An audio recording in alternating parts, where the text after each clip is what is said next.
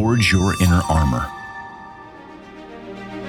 Welcome to the Inner Armor Podcast with Dr. Timothy Royer, where we explore ways to train our brains and bodies to become dynamically resilient so that we can all, from professional athletes to ordinary people, perform at our potential.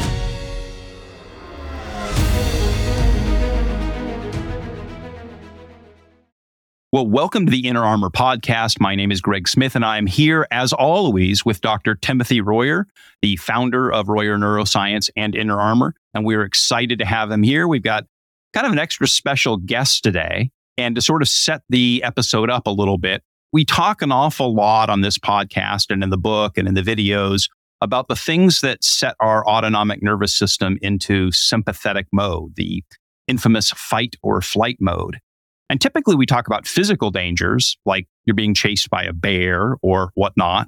Or we talk about psychological stress. You're worried about something, you're anxious, the what ifs and what abouts that Doc talks a lot about.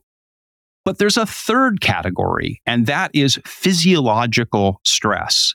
This is when we have internal things going on in our body that trigger the protocols of our autonomic nervous system to kick into sympathetic. And Doc is going to be exploring that in the next two episodes. So Doc, we're excited to have you unpack this sort of third category of autonomic stress. Yes, I'm excited about the episodes coming up, and actually have two family members joining me for these who are experts in their field. And they've actually taught me a lot along the way. You'd be amazed how many of the different things that we address in Royer Neuroscience and Inner Armor that really come out of my interaction with Amy, who's going to be joining us today, who is a functional nutrition nurse, an RN of close to 30 years. And Amy is also my business partner in Royer Neuroscience. And we've spent a lot of time looking at brains, studying elite athletes, also people with significant clinical issues. And Amy's worked with the best of the best out there. And so we're going to bring her into the podcast to try to glean some knowledge from her about the nervous system, but particularly looking at nutrition and gut health, which is her area of specialty. She also does a lot of work in hormone management, which we probably won't get into a ton today, but today is a lot about gut nutrition. So Amy, you want to introduce yourself and kind of give the listeners out there a little bit about your background and what's leading us to this discussion today. Absolutely. It is a pleasure to be here. I'm a loyal listener, so I'm excited to be part of the podcast today. So goes back a long ways how I got into the gut interest, but initially just was an RN and practiced in a hospital. Now looking back, I think, oh my word, how many things we didn't do with the gut back then, but started working with Doc probably 25 years ago. And we were attempting to work primarily with the brain. But this thing kept happening where we couldn't ignore that everything is connected. So we delved into the breathing and we learned a ton together on that. And we worked with clients and saw the incredible impact of integrating breathing into brain training. And we were, amazed. In fact, at one point in our company, we tried to get rid of it because we were like, it's just such a pain, the belt and, all the extra stuff we have to teach the clients.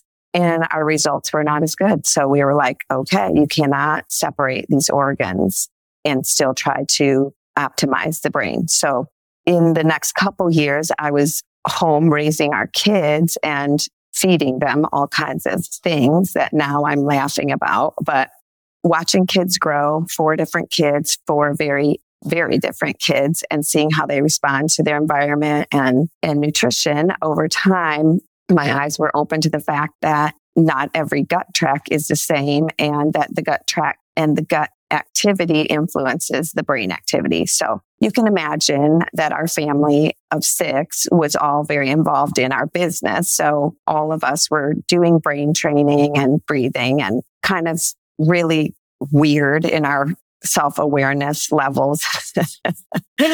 But like for example, you just didn't go to a soccer game and just play soccer. You were analyzing, performance and the body's response and the body's recovery and everything in a 10-year-old. So that's just a little bit weird. But over time, I started to learn a little bit that my knowledge and my science background was very limited in the area of nutrition and digestion. And it came to light through my son, Joe, who decided to go on this ketosis journey or do the ketogenic diet.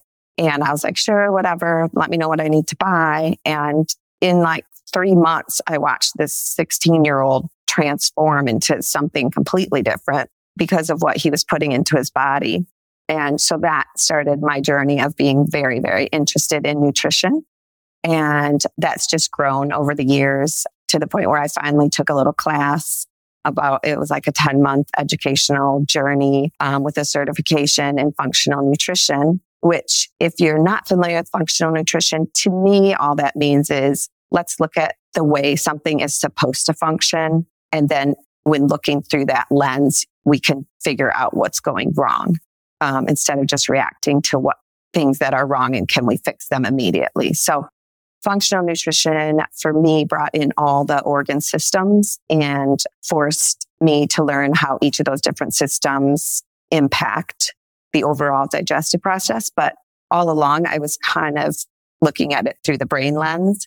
So it was kind of a fun journey of applying what I was learning into what we were already doing at Royer Neuroscience. So along the way, I just became more and more passionate with it just because of my own journey, my kids' journeys, and then being able to help some of our clients start to integrate principles. And that brings me to where I am today. I'm still learning all the time. Probably my greatest passion within the field is to try to simplify because it's so incredibly complex and it keeps getting more complex because now it's a really popular field of study. So the amount of information is just bursting. It's growing exponentially. And so I know I can't keep up with the mounds of information coming in. So it's more, I want to use my brain or my platform to simplify the information into things that we can apply in day-to-day life. And so honestly, I start every day with my own self and that. And then I just try to use those principles within the work that we do and go from there. Yeah, I think like with a lot of things over the years, I'm kind of late to the table with it. And Amy's pushing me to, hey, read this book. We recommend a lot Why Zebras Don't Get Ulcers, which is a great book. But I think that was 3 years of Amy saying, you have to read this book. You have to apply it to the brain. And I'm like, oh, come on. And then I read it. And that's pretty much the foundation of everything that we've done the last 15 years. But gut health has been one of those things where Amy has talked about it over the years. And as she, as you grew in your learning of that, but it wasn't until I really started to apply that with some clients. And I'm thinking one elite level pro client that I worked with for 8 years at trying to adjust his brain and try to improve his brain. And he would have slight changes. And I mean, we tried everything. I mean, we looked at all the breathing, the heart rate, the biofeedback, the brain training. I mean, this guy was consistent. Part of some of his concerns was that he was very obsessive. So I never had to worry about him not doing his training. He would do it all the time, but his brain just wouldn't move. And I remember Amy kept saying, hey, let's look at his gut. Let's look at his gut. And I'm like, well, this guy does everything. And sure enough, we looked at his gut. We did we call it a poop test, a stool sample, and sent it out, looked at his microbiome. And we saw some irregularities in that. And we were like, oh, I wonder what this means. And then Amy, through her experience, said, hey, we're going to try him on these prebiotics, probiotics, I think is how that we started that. And I'm not joking, within days, almost hours, something that I had struggled with this client for years literally transformed. And I knew that because I was looking at the EEG. I was looking at his brain constantly. It was like somebody gave him a brand new brain And for the last 4 years, we've seen major differences in this person. And he'll tell you that it transformed his life. Well, that was the beginning of client after client that we've said, hey, we got to look at the gut. So, Aim, can you kind of explain why the gut is so important and how this relates to the brain and some things we should be thinking about? Yeah, so I think what I would do is maybe classify it, I'm going to say in 2 areas, and then maybe you branch off from there. But one area is just physiologically, it's connected, or anatomically, it's connected. And that's through what we call now the gut-brain axis. But I believe it's primarily through the vagus nerve, which when I was in school, all we thought was that the brain tells the body what to do. But now we know that it's actually bidirectional and that there is afferent nerves and efferent nerves. So one leaving and one coming, and there's a circle of communication. So that was exciting to find that out. And then I believe that they've actually found that there's more communication going from the gut to the brain than vice versa, which is kind of funny because it sort of stands everything up on its head. So, but it does also immediately bring more importance to gut health, because you're like, hey, if this is talking to my brain and I'm trying to optimize my brain, then I've got to listen to my gut. So to me, that is super exciting. There's countless other ways that I could say that it's all connected, but I'd like to just kind of stick to that gut-brain axis way. But the other thing is something that Greg already mentioned, is the sympathetic nervous system, or the activation of the sympathetic nervous system through inflammation. So if you think about your gut tract or your GI system as this insanely complex tube that runs through your body and allows exterior parts of the world to come inside of your body and be integrated into your body. And it's really quite a scary thought. And so when I think about the GI tract, I think about the immune system and how unbelievably important this immune system is. Otherwise, if you just got the smallest little germ going in your body, you're done. And so there's an army working all the time in our digestive tract that is protecting us from the outside world, while being 100% exposed to the outside world all the time.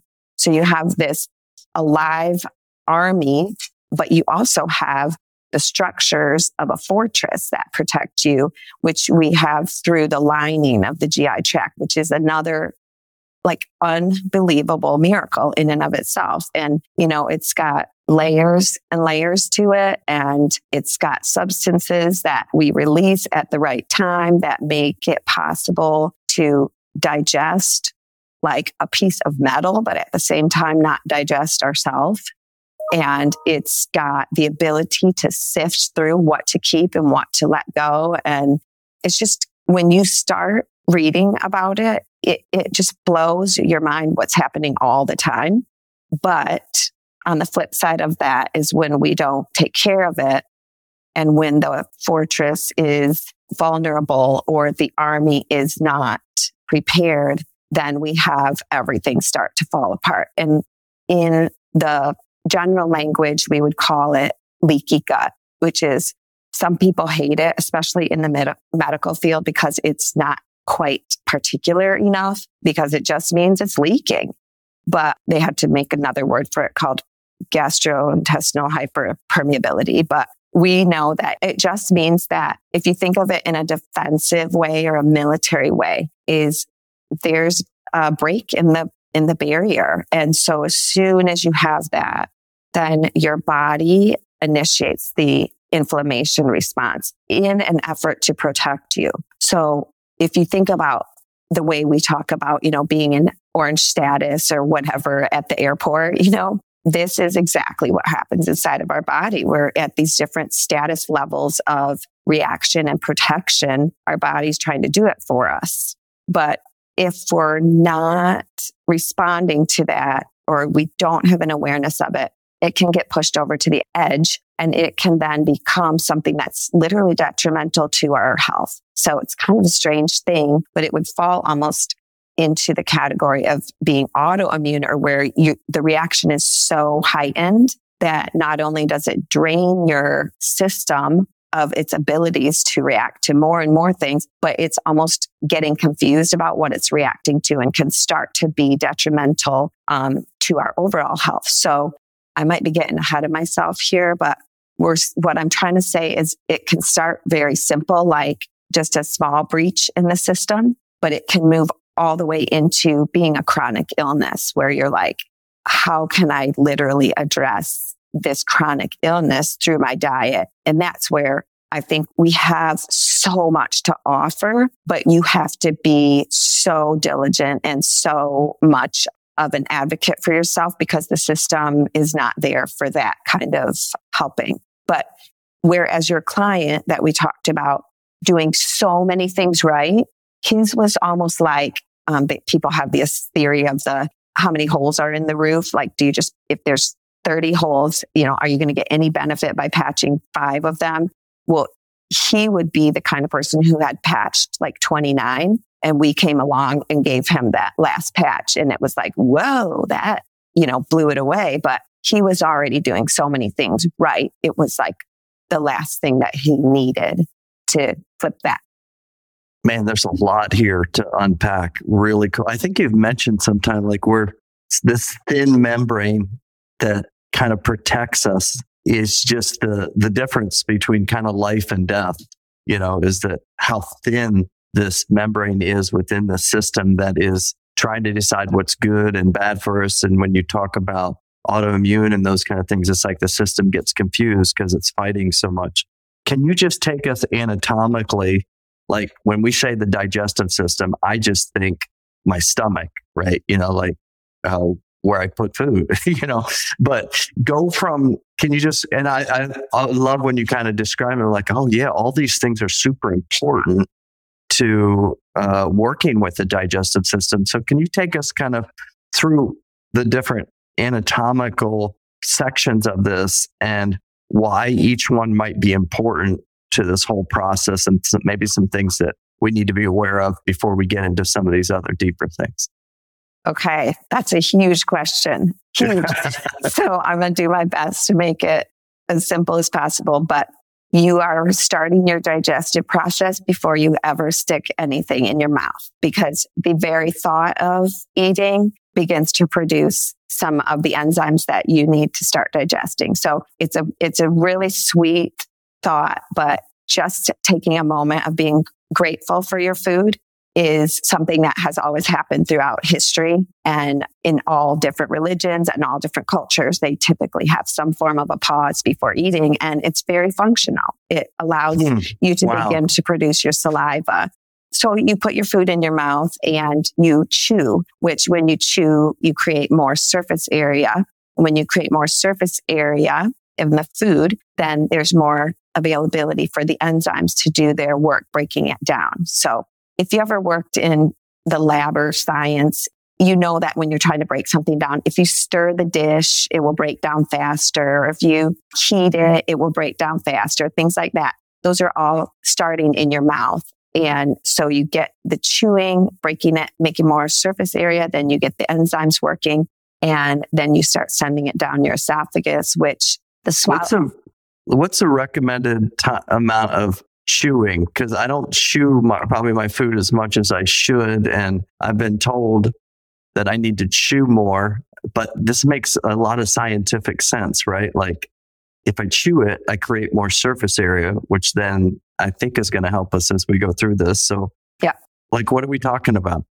Well, people do say 50 to 100 chews, which I don't actually count while I'm doing it, but you can get a head start by cutting your food smaller. Because I've seen some people take some very large bites and I think to myself, that's going to take a lot of chewing to get that to break down. So anyway, and you got to think about things from history are so interesting because that's where people did it right, is more further back in time. The way we eat nowadays is a setup for disaster because we eat on the run, we smash food in our mouth, we do a lot of handheld food because then we don't even have to cut it. We just smash it in. And so it gets kind of crazy. But yes, cutting your food smaller is really helpful. And then chewing longer. And then it's amazing what you do with the swallow mechanism, because if you should swallow small amounts, and there's even a term for what that is that you swallow. Then the digestive system gets going where it's muscular, and it starts moving it down your esophagus. And I think it takes 7 seconds to go from the swallow down to the sphincter that leads into the stomach.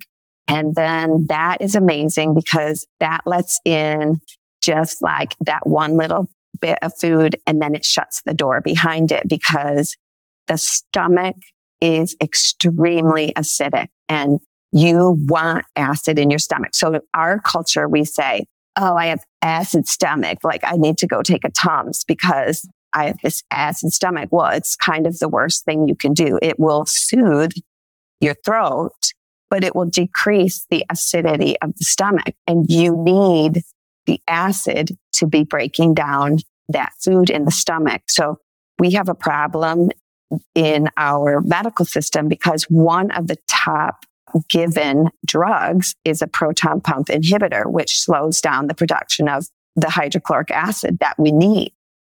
And, the advertisement is right. It brings you instant relief to your heartburn. But now the stomach is not as acidic.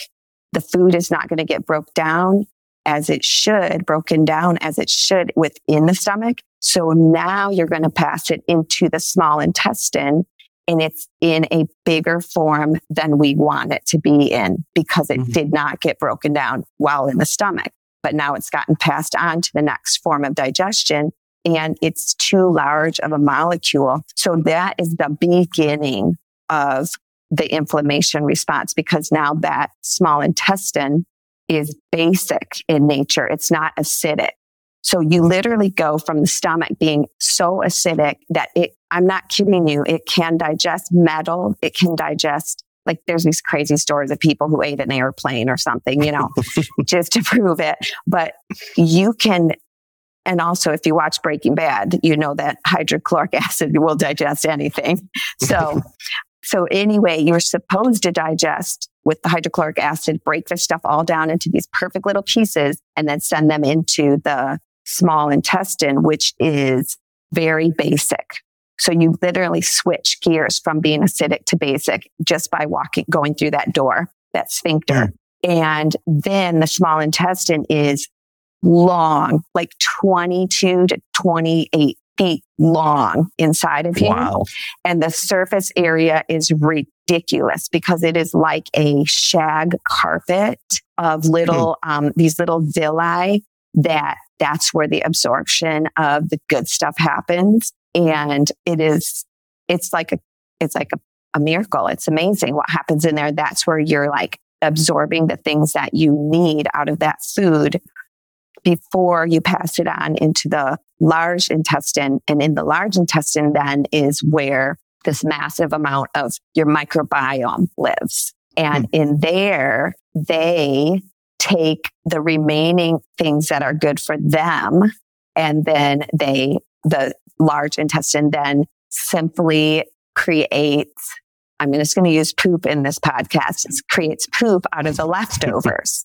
And so in a perfect world, the microbiota gets everything that it needs while this food is passing its last way through the large intestine. And then that beautiful colon just makes a nice formed poop. And we wake up in the morning and get rid of that, because if it was to stay in there, it's not going to be good for us because it's just full of waste. And if you leave it in there, it's going to be more toxic to your system and create gastric, or not gastric, but like cramping and unhealthy things by staying around in there. So we want to get that moving out on a daily basis. And that's it from start to finish.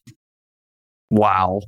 We are fearfully and wonderfully made. I mean, it is amazing. And that's this, like you said, we're taking in this external thing, passing it through, getting as much of the good out of it as we can, and then we get the bad out. Wow. So where does the breakdown, where do the problems happen? Like what are the things that we talked about, this leaky gut, the membrane gets, we get this autoimmune response. So when we're looking at these poop studies, what are we looking for? And can you explain that a little bit? Yeah. So we all knew we were going to have to get around to talking about poop, and we can just entitle this like the poop podcast, or, there's probably a lot of fun names we could give it. But one of the most amazing things that we have at our fingertips is our poop, because the poop is literally like your best biofeedback scanner that you could imagine. So, we have all these things, devices we can buy and stuff to learn about our heart rate and our brain and these numbers. But poop is like your friend. It comes every day and tells you like how your digestive tract is working. And there's many features to it that are visible to the human eye that we don't have to go to the doctor or even send in a lab for. Like I do like sending in a lab because it kind of gives me the objective data that I'm looking for. But I have a friend who's a functional doctor, and he said, I used to really rely on those poop studies, but he's like, now I just get what I need from the interview. I know what's going on. So I think as you get better and better at your self-awareness and your understanding of what the GI tract is doing, you might actually need to rely on the poop testing less, unless you're going into a more complex case where the poop testing can be really, really impactful. Like I would say somebody with IBS or something like that, that's a very serious illness, and you're trying to treat it from a functional way, you would want something more detailed, like a real good poop sample study to work off of. But just for the day-to-day client and somebody who's saying like, sometimes I feel bloated or I have acid reflux or whatever, I think the poop test is helpful, but not a necessity. So basically with looking at poop, you can at least think of maybe 4 or 5 things that you could adjust based off of your pooping. So we really want to see a daily bowel movement. The system is very vibrant in that if you eat a punch one day, you may have 2 poops the next day, or if you're super active. So you have to leave a little room for variation. But in general, we would want to see 1 per day. And the beauty of that too is that, guess what, guys? A lot of the work in order to have that daily bowel movement happens with your sleep. So here we go, back to sleep. So if you think about the word parasympathetic, the functions of the parasympathetic nervous system, we say rest, digest, recover. And then we just always say that, but we never think about digest. We just think about rest and recover. But digestion is a function of the parasympathetic nervous system. So if you are running and gunning and you got high beta flying all over the place, you are not digesting your food well, because digestion occurs in the parasympathetic phase. So I'm going to bring out another thing that is just so rudimentary to Royer Neuroscience and Inner Armor, and that is breathing. In order to move yourself into that more rest and digest state, you have to be a good breather.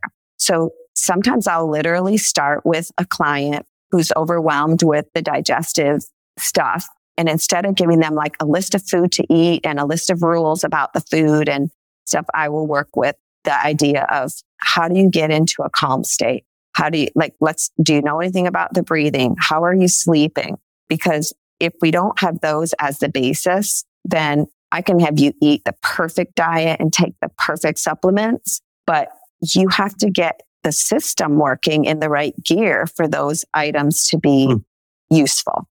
So I don't know if I was answering your question super well there. No, I think that's great. And that explains sometimes, like I've had like pro athletes that I work with, that one of the first questions I'll ask them is, what time of day do you have your bowel movement, which typically should come right after sleeping, sometime in the morning. It has also to do with our release of certain hormones, cortisol and that kind of thing. And, I've had some athletes, I wake up at 1 a.m.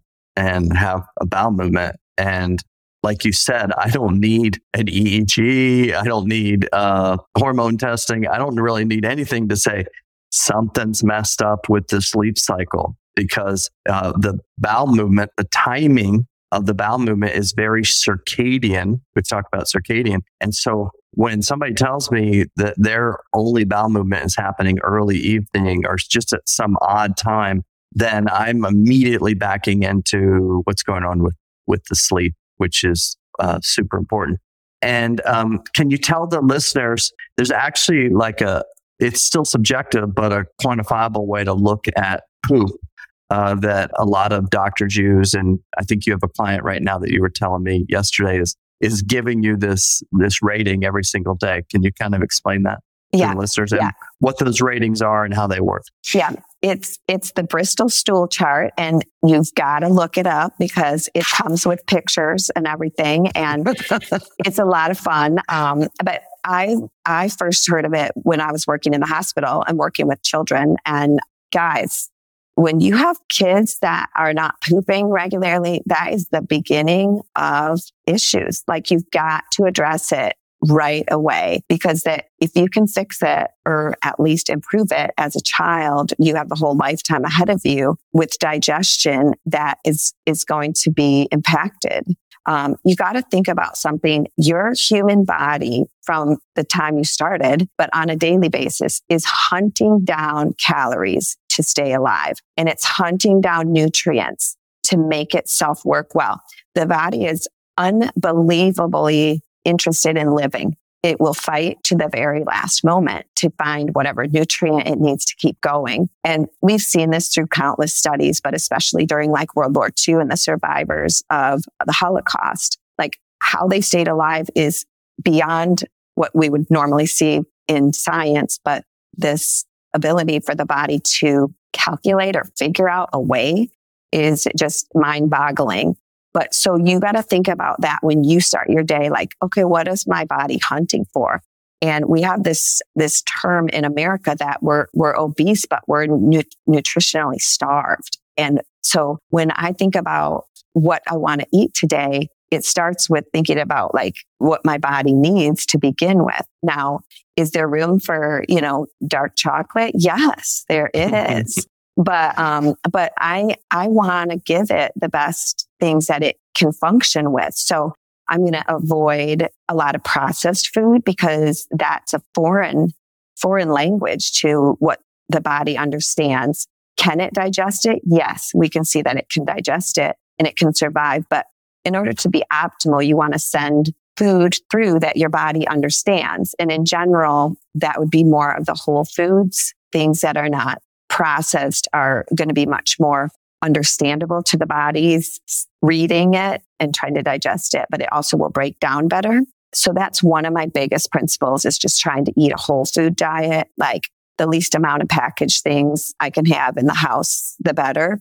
And that goes without saying. Like, I know there's different diets where you want to calculate how many carbs and protein and fat and things like that. But I think I would go before that, or go upstream in your language, and choose the things that are organic in nature and that our body, if you go back to, the beginning of time, would have been familiar with. An apple, a banana, carrots, meat is even decent. It's a little hard to digest, so we should cut our meat in very small pieces and chew it very much. But we've become a big meat eating country, but meat in small portions can be very good. An egg, these are things that are just in general something your body can recognize very well and break down very well. Now, as soon as I say that, there's going to be a bad egg out there, and a lot of all food has issues for all different people. But in general principles, because you were asking, where do the problems start? And I kind of was giggling in my head thinking it starts with what we're sticking in our mouth. But so inflammation is where it starts being a problem in the gut tract. And that's generally in the small intestine, where we get that leaky gut problem. the stuff above that, the stomach stuff, is you're going to see the problem more in things like the gastric reflux or burping or things like that, where you're like, oh, we need to kind of think about the acid and whether we have enough acid. And maybe like our grandmas used to drink a little slug of apple cider vinegar every morning to get the digestive engine running. You know, those are really great old school principles.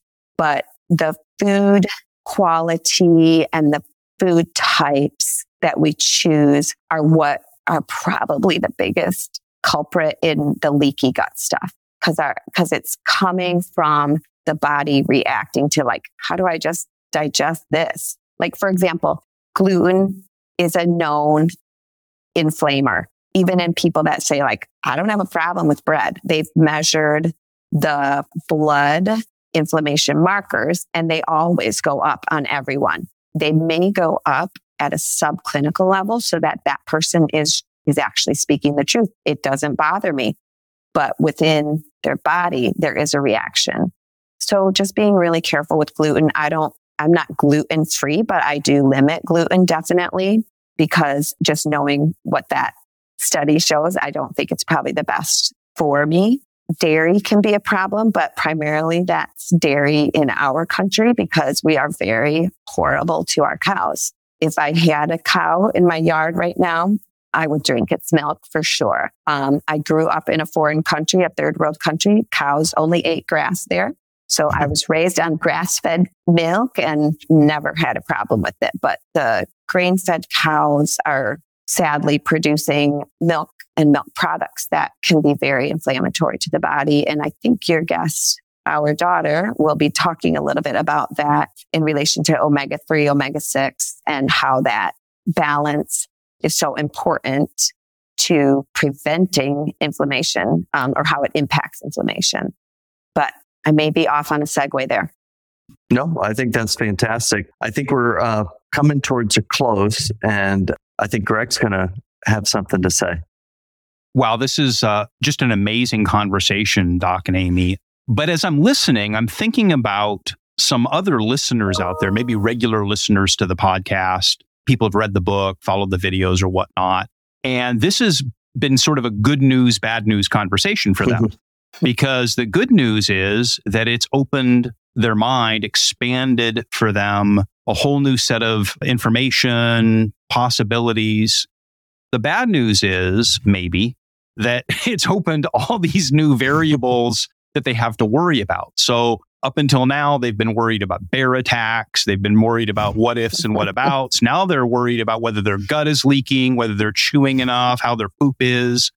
So can you kind of land this for that listener who says, this is amazing, but now I have all these other things that I have to worry about. Where do they begin? Where do they start to address their autonomic nervous system's health, their well-being? Where do they start? Because now there's just so many more variables for them to be thinking about. Yeah, that is such a good question. And I hate to answer it this way, but in my experience, every person is different. There's like the person who wants to and is just dying to try, 5 new things at once. And then there's the person who is just barely making it. And if you told them 5 things, they're going to go sit in the corner. So everyone is different. And that makes it really hard to just give a broad statement. So that's why I really love talking to people individually and kind of seeing where they're at. But I think that in general, I would say there is a lot of variability in that poop cycle. I would look into getting some help with that. So for example, if someone's like, I poop like every 3 days, and even then it's horrible. Like it's constipation. And then 3 days later, it's diarrhea. I would say to that person, I think you would benefit from looking into somebody in the functional world to help guide you along that, because that could be more than just 2 or 3 week fix there. But if it's more like, I'm burping all the time, or after I went to Olive Garden, I had diarrhea or something like that, then it's more like, okay, let's talk about just some really good, healthy habits. And we already said sleep. How are you sleeping? And we talks about breathing. So those are two really good areas to start, because if they're one of our clients or interested in what we do, they already know a little bit about those two things and the importance to the brain. So it's kind of like, oh, now I'm killing two birds with one stone. As far as diet is concerned, I think I already said, like, searching for whole foods, plant-based is really a good direction to go in. And like they say, shop the outside of the grocery store. Don't go in the middle, because all that stuff in the middle is created to last a long time. It has a long shelf life, and therefore it's a little harder to digest because it's made to last a long time. So, typically I would avoid the middle of the grocery store or keep it to a minimum. It's great to have treats, and treats have a place in mental health and optimization. So we keep treats, but we keep them for certain things, and we enjoy them very much in that way. But I think that we can, Greg, you're exactly right, get really overwhelmed in the food space, because in our country, food is an extremely successful industry. So, like, I don't want to make people feel like there's need to run from one more thing, but the food industry is very deceiving and very confusing. And so that is, again, for me, another reason why I really recommend the whole foods, because I don't need to see a label on an apple that says, healthy, all natural, because it's obvious. It's from nature. So I would just look more towards that.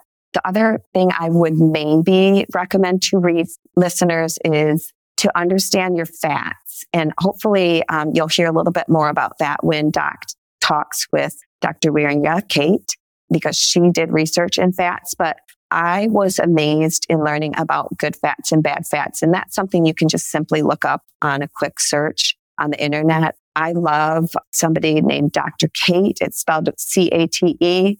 She worked actually in the professional basketball, the NBA, the Lakers, I believe. But she is a beast about what to do with fat and optimization, because she made it successfully into that space. So she's great. And I also love Mark Sisson, Mark's Daily Apple. And he has incredible teaching about food and nutrition. What I would say probably lastly is, you don't have to be like a genius scientist to eat right. It's really more like going back to what your grandma and grandpa had, and just trying to stay away from the modern stuff, because a lot of the modern inventions are very financially successful and very horrible for the human body. So that's probably not super encouraging. It's been great having Amy on, and you can see now who the real teacher is. I just parrot it out, but wonderful, wonderful stuff. But it is very deep. There's a lot going on here. And I would say the takeaway from that is there is a lot going on here. Okay, is we try to simplify, but the optimization of your brain and body, it's the most miraculous thing that exists in the universe. Okay. And for somebody like Amy to take us into a deep dive of the digestive system just further accentuates that, is how amazing it is. Do we need to stress out about that? No, but we do need to be aware that what I'm choosing to put in has a big impact on how I control the autonomic nervous system. And the nice thing about Inner Armor is it sets the base of these things that are upstream that can actually get your body to start to make better choices when you're in a more balanced state. And then in Royer Neuroscience, should you want to get a much deeper, I mean, Amy consults with a lot of people in more of a concierge level on the more intricacies of this. And that may not be for everybody, but we have resources to help you with this. If you say, wow, I think you just scratched an itch that I need to address, that we're not just sending you out there without anything. We actually do this on the Royer Neuroscience side a lot. And we encourage you to reach out to us. We have tests that we can send to your home that help analyze this. I kind of leave the listeners with this note. For Christmas 2 years ago, our kids woke up to their stockings with all of them having a poop test in their stocking. And Amy said, this is what I want to give them. And I said, nobody's going to use it. The day after Christmas, we hear people coming from all over the house with their kits, and all of the kids, spouses, everybody had done their poop test, and it was pretty amazing. And everybody was different, just like all of us out there. We're all different. And some people really needed to address some things, and other people are like, hey, I just need to keep doing what I've been doing. I think in our next episode, we're really going to get into some of the intricacies of how the diet actually works in a positive or a negative way for us, and maybe give us some more information on that. Wow, what a fascinating conversation. Thank you, Amy, for sharing all of that wisdom with us and all of your experience. And we're looking forward to the next conversation, which will be the next episode with Dr. Kate Wieringa, who's going to take us into a deep dive into the chemistry of this, especially with omega-3 versus omega-6 fats and so on and so forth. And you're not going to want to miss that episode. If you'd like to learn more, make sure you read the book, ForgeYourInnerArmor.com, available in print, ebook, and audiobook at Amazon.com, and go to ForgeInnerArmor.com to learn more about how to utilize the Inner Armor program and Royer Neuroscience. So continue to forge your inner armor in every way that you can. This has been the Inner Armor Podcast. You can find it wherever you get your podcasts. Would you please follow or subscribe, and make sure to leave us a review or comment. You can learn more about Inner Armor, Dr. Royer, and how to perform at your potential by going to ForgeInnerArmor.com.